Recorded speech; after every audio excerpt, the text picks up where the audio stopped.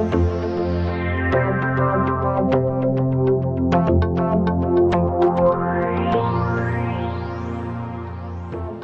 everyone, here I am again. Like that bad penny, I keep on turning up. Linda Ockwell Jenner with more motivational moments. Today I want to share with you all how I feel today. I offer a workshop entitled How Do You Feel Today? Knowing how you feel when you wake up in the morning is definitely worthwhile.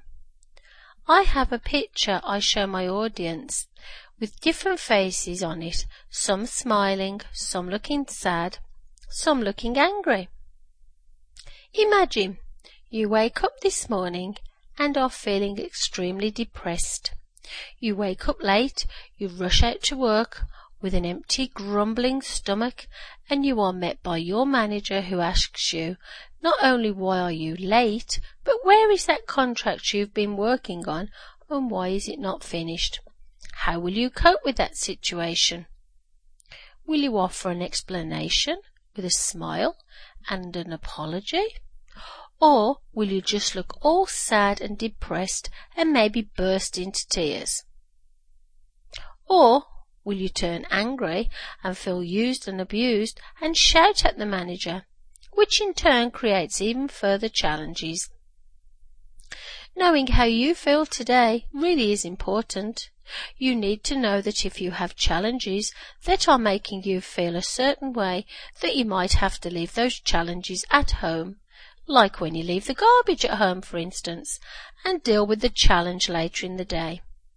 Or you might decide the challenges have to be dealt with immediately and postpone other appointments you might have in your diary. I know for sure that when I go out into the world and I smile and look happy, not only do I really feel happy, I also help others feel happy. I also know that if I turn up at my hair salon looking and feeling depressed, my stylist will do his best to find out what is wrong and cheer me up. But most of the other people in the salon will look the other way or just ignore me. Hard work. No one wants to deal with a grumpy customer, to be honest.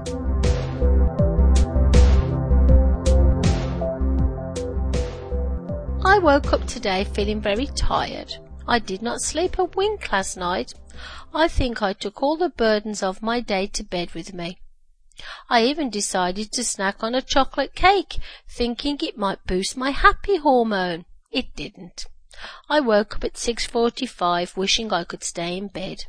Do you ever feel that on the days you can stay in bed a bit longer, you don't want to? But on the days you really cannot stay in bed because of things to do, you want to stay in bed?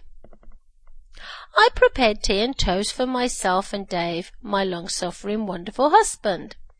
He had decided to work from home for a couple of hours in order to be on hand for the builders who had to do some remedial work in our new home.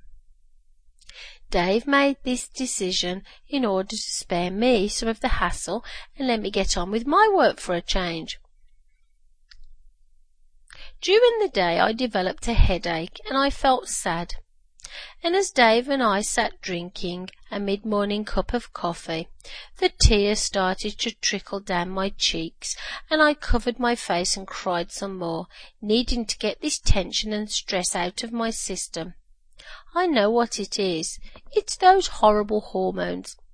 I had a hysterectomy almost 2 years ago, and I was told I would go through the change really quickly. Well, excuse me, if this is quick, I hate to think what slow is.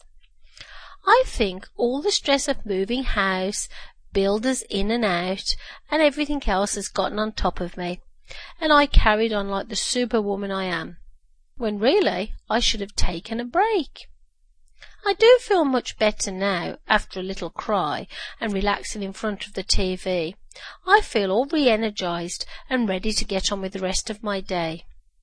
So, remember, how you feel today really does matter, not just to you, but to everyone you come into contact with.